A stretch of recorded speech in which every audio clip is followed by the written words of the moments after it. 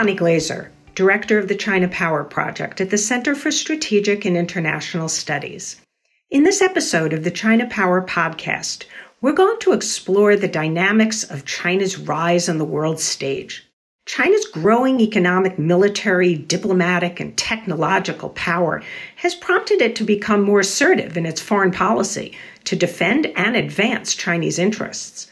Countries on China's periphery, and even far beyond, are uncertain about the willingness and ability of the United States to actively counterbalance Chinese power.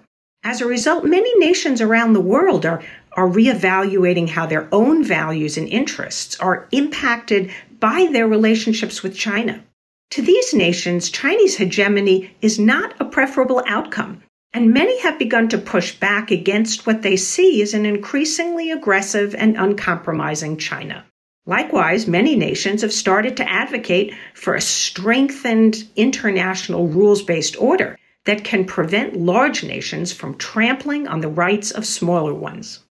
To discuss the future of China's power in a dynamic world, I'm joined by Dr. Luc Pady. Dr. Pady is a senior researcher at the Danish Institute for International Studies and a lead senior research fellow at the Oxford Institute for Energy Studies. His latest book is called How China Loses: The Pushback Against Chinese Global Ambitions, and it was recently published by Oxford University Press. Luc, thanks for joining us today. Great to be here.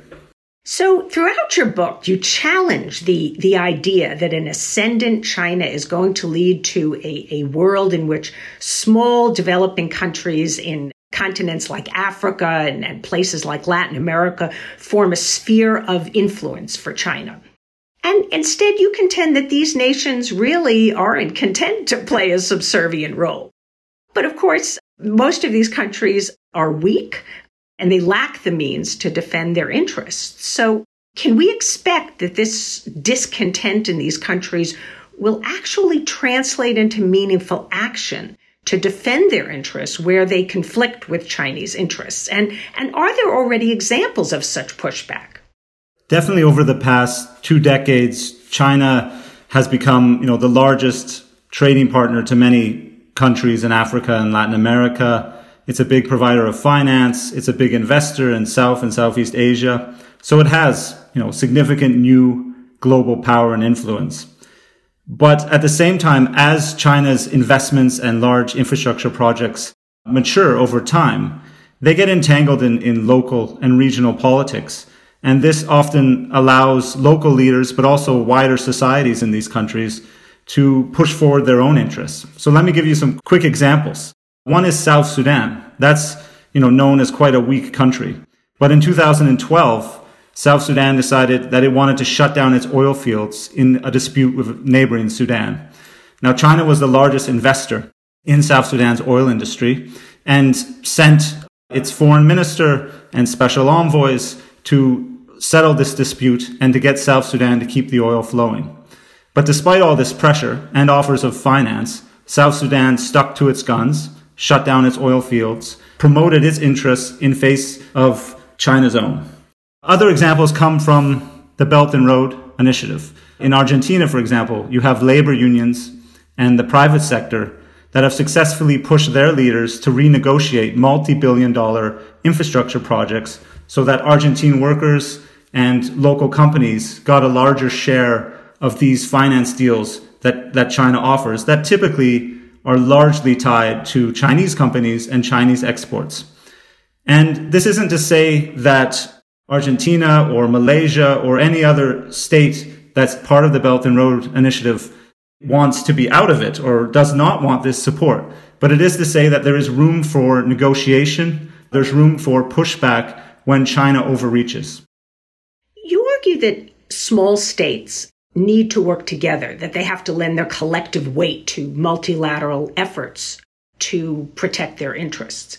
And yet, of course, many of these states have different interests, different values. One of the areas that I pay attention to, for example, is Southeast Asia and the claimants of the South China Sea, which would be able to strengthen their position if they could work together against China. But yet we really haven't seen any demonstration of their willingness to do so, or the broader Association of Southeast Asian Nations. Instead, we see a bunch of states unilaterally trying to protect their interests. So in the issues that you looked at and the parts of the world that you examine in the book, do you see examples where smaller states are willing to act multilaterally in their dealings with China?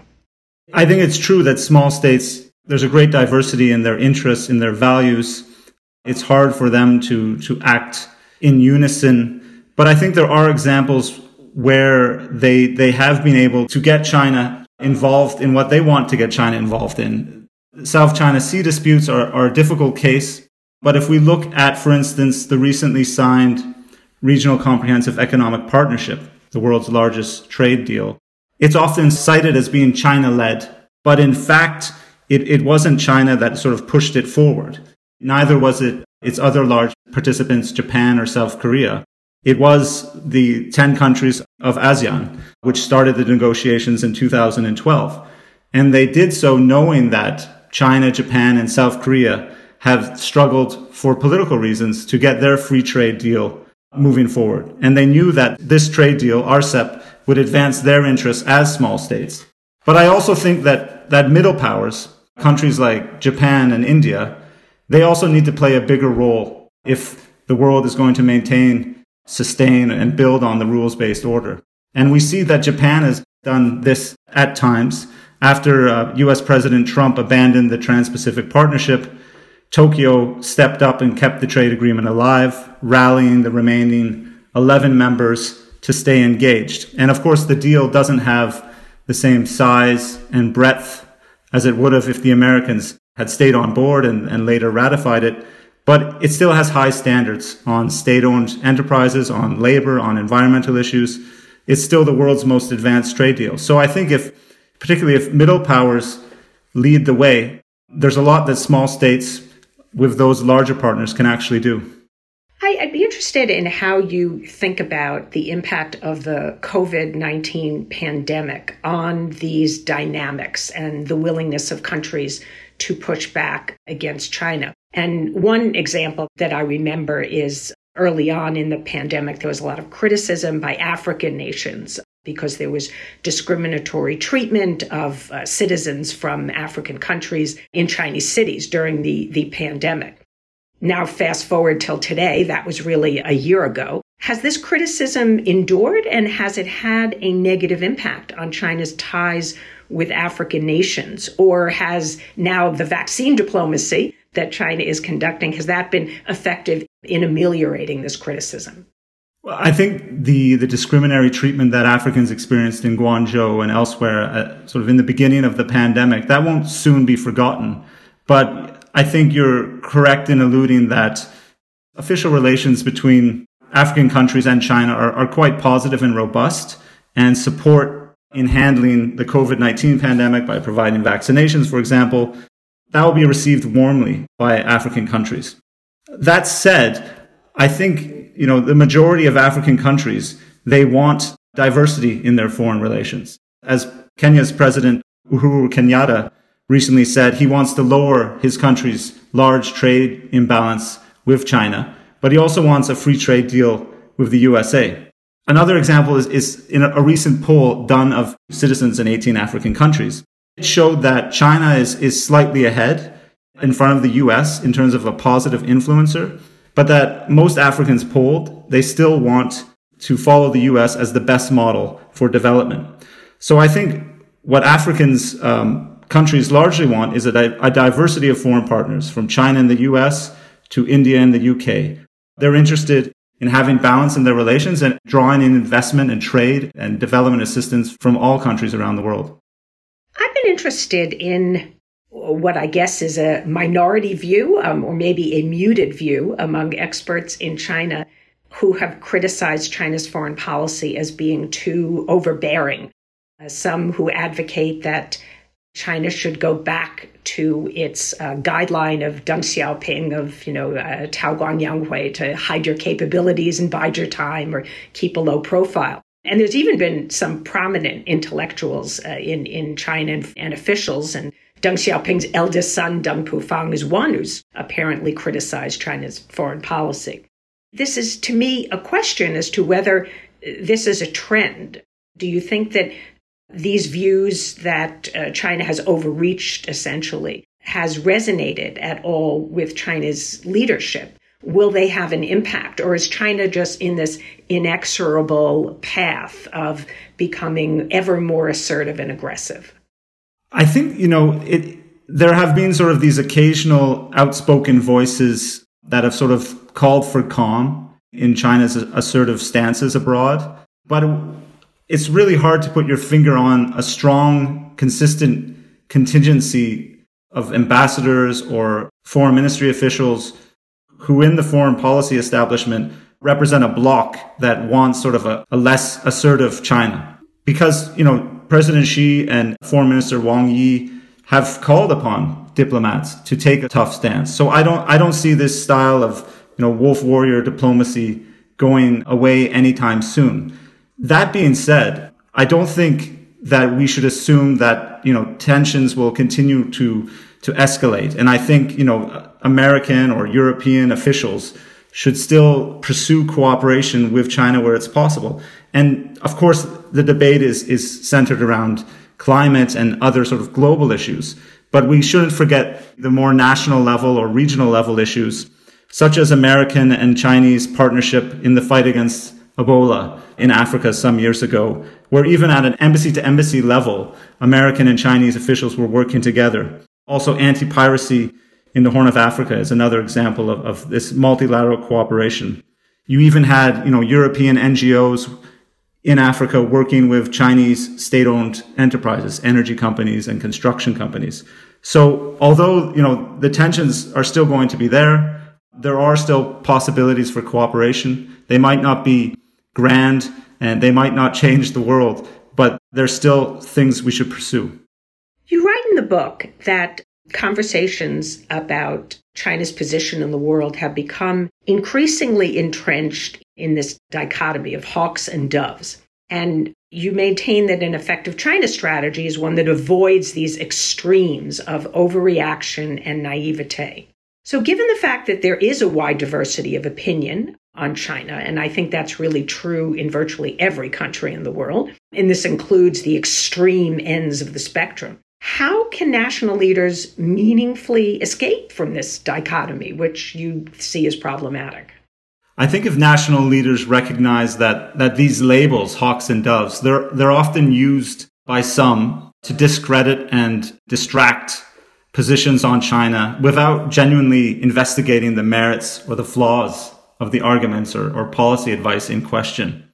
Often the media or academic debates, they'll have a discussion about whether we should engage or confront China, who's for this and who's against it. But surely we need to recognize that the importance of China demands more nuance, that we should stop to hang everything related to China on this very sort of binary apparatus. And I think it's important that if we can move away from this sort of black and white positioning, we can start to see that actually, our business relations, political relations and security dynamics with China are all really interlinked and packaged together. And that's how leaders need to think about it, rather than just assuming that, a hawkish opinion is purely security related or business is purely dovish. There are interlinks, and I would sort of push national leaders to look past these labels and to start thinking of the interconnections between their relations with China. That reminds me that the Biden-Harris administration really has defined relations with China as three different components. One being areas where we cooperate, where our interests converge. And a second area would be areas where we fundamentally disagree and where United States will confront China if necessary. And then the third area is where we will just compete. And hopefully that is healthy competition, but some areas would be strategic competition. So is the U.S. right in thinking about our relations with China in these three baskets, or are they so deeply interconnected that we should not think about them as divided into these categories? Yeah, the categorization, of course, reminds me of how the European Union is often characterizing China. I think it's the wrong approach. It's an easy way, I think, to sort of sell to the public how the U.S. is going to remain engaged, but also stand strong where it needs to. But the fact is that, trade and business with China is closely, often intimately connected with security issues.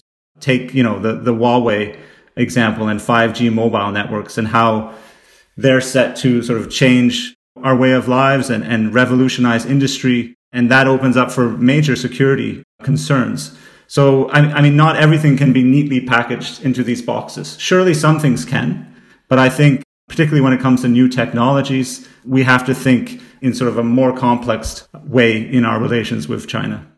I want to ask you a bit about Japan's role. You talked earlier about the example of Japan taking the CPTPP across the finish line after the United States withdrew. And Japan's role in the region, I think, is extremely important and increasingly important, and often not really fully appreciated. But we've seen Japan more actively use its diplomatic and its economic toolkit to secure its own interests and to check China's activity in the region. At the same time, of course, that it's tightening its alliance with the United States.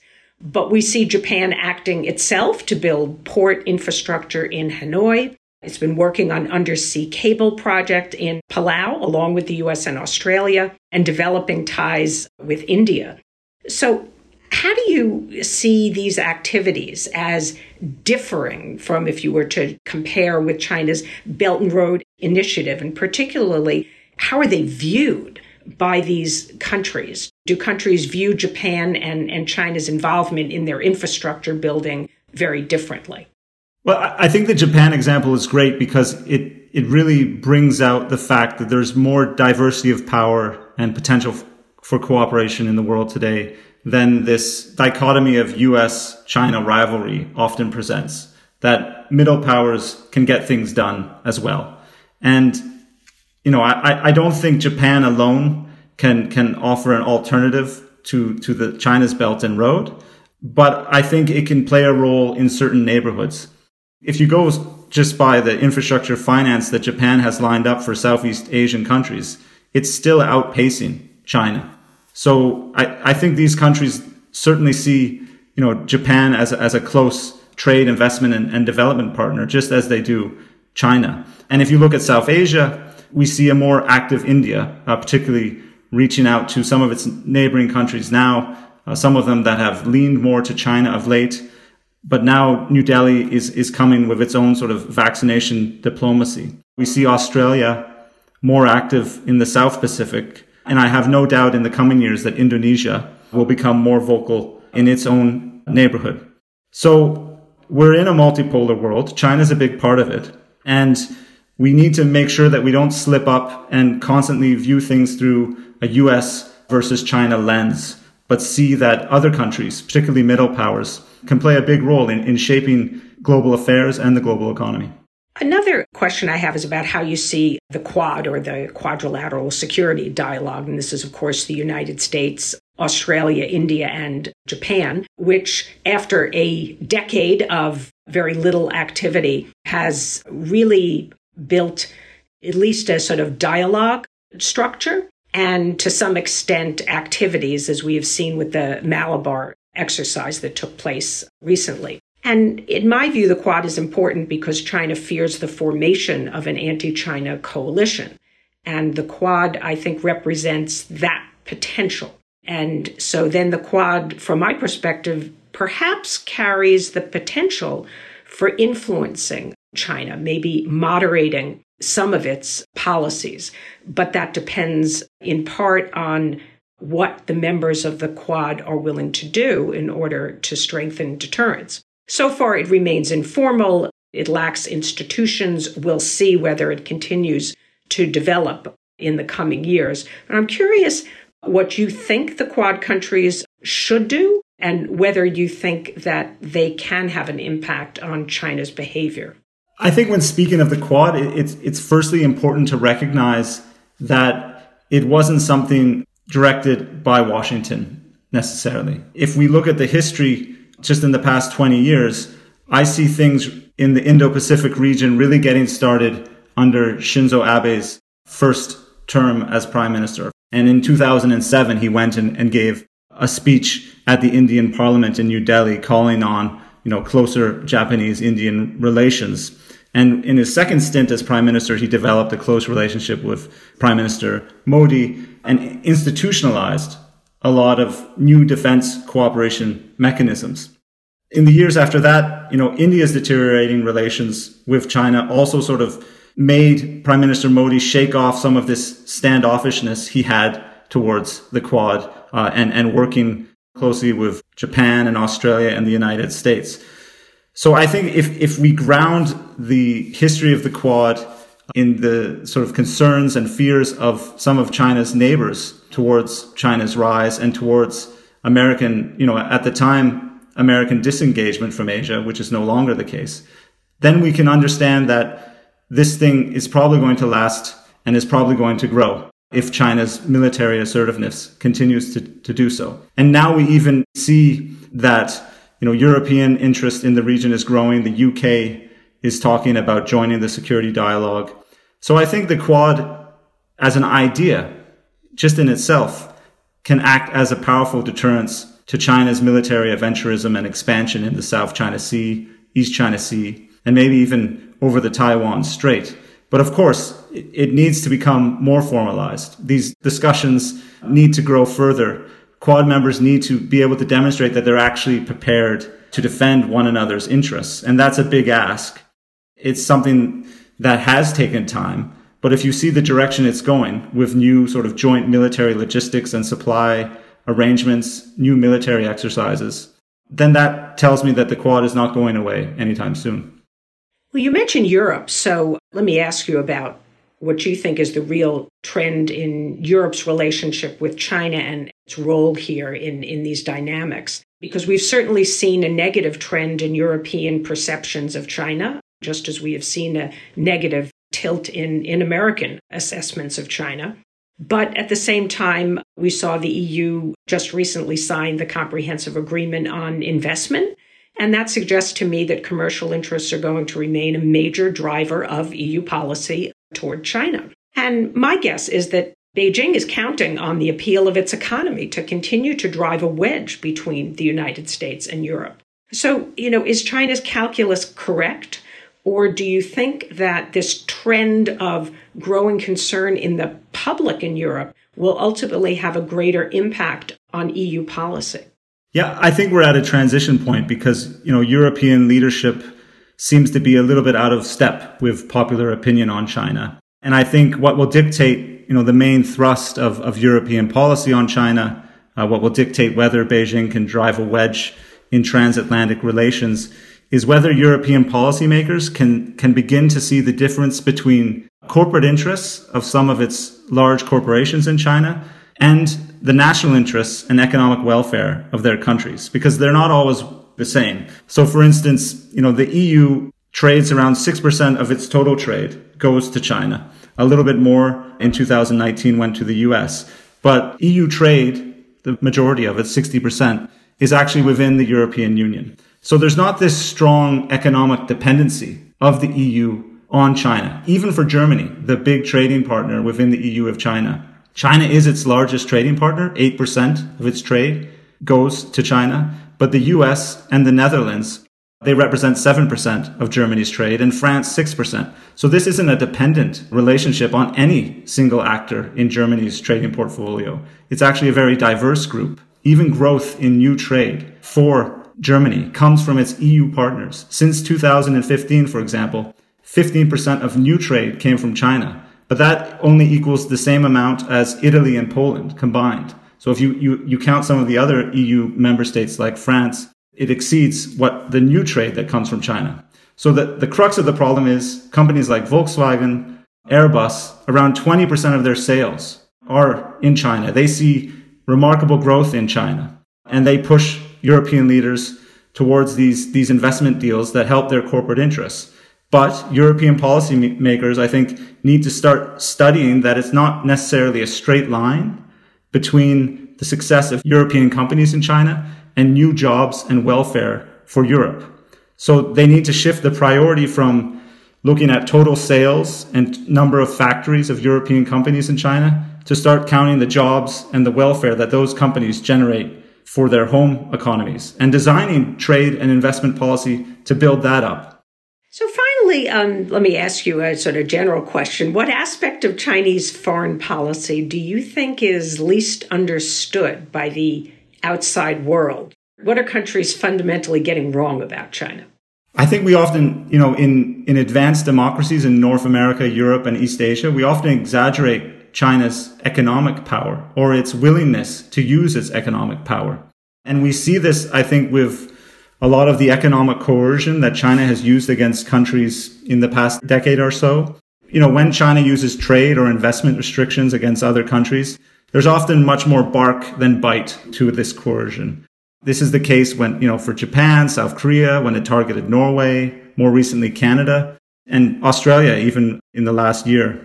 Only around 1% of Australia's total trade has been hit by sort of bans and new tariffs from China. And this figure doesn't even count the production of coal and the trade in wine that China targeted that has actually been diverted to other trading partners. So I think this shows us that China is actually pretty sensitive about upsetting its own economic interests in these political disputes.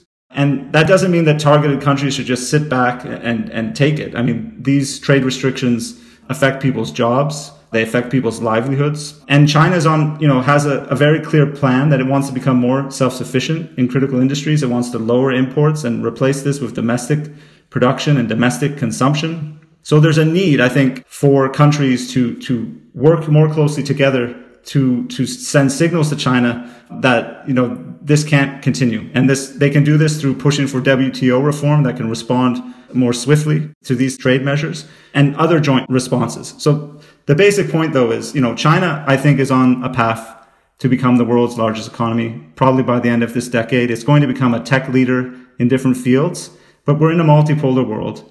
And countries like the US, India, and the European Union as a whole can, if they work together, push back and maintain a rules-based order. We've been talking with Dr. Luke Pady, and his book, How China Loses, The Pushback Against Chinese Global Ambitions, is available, and you can buy it on Amazon or at your local bookstores if you still have any where you live. But this has been a terrific discussion. Thanks for joining us today, Luke. Thanks so much.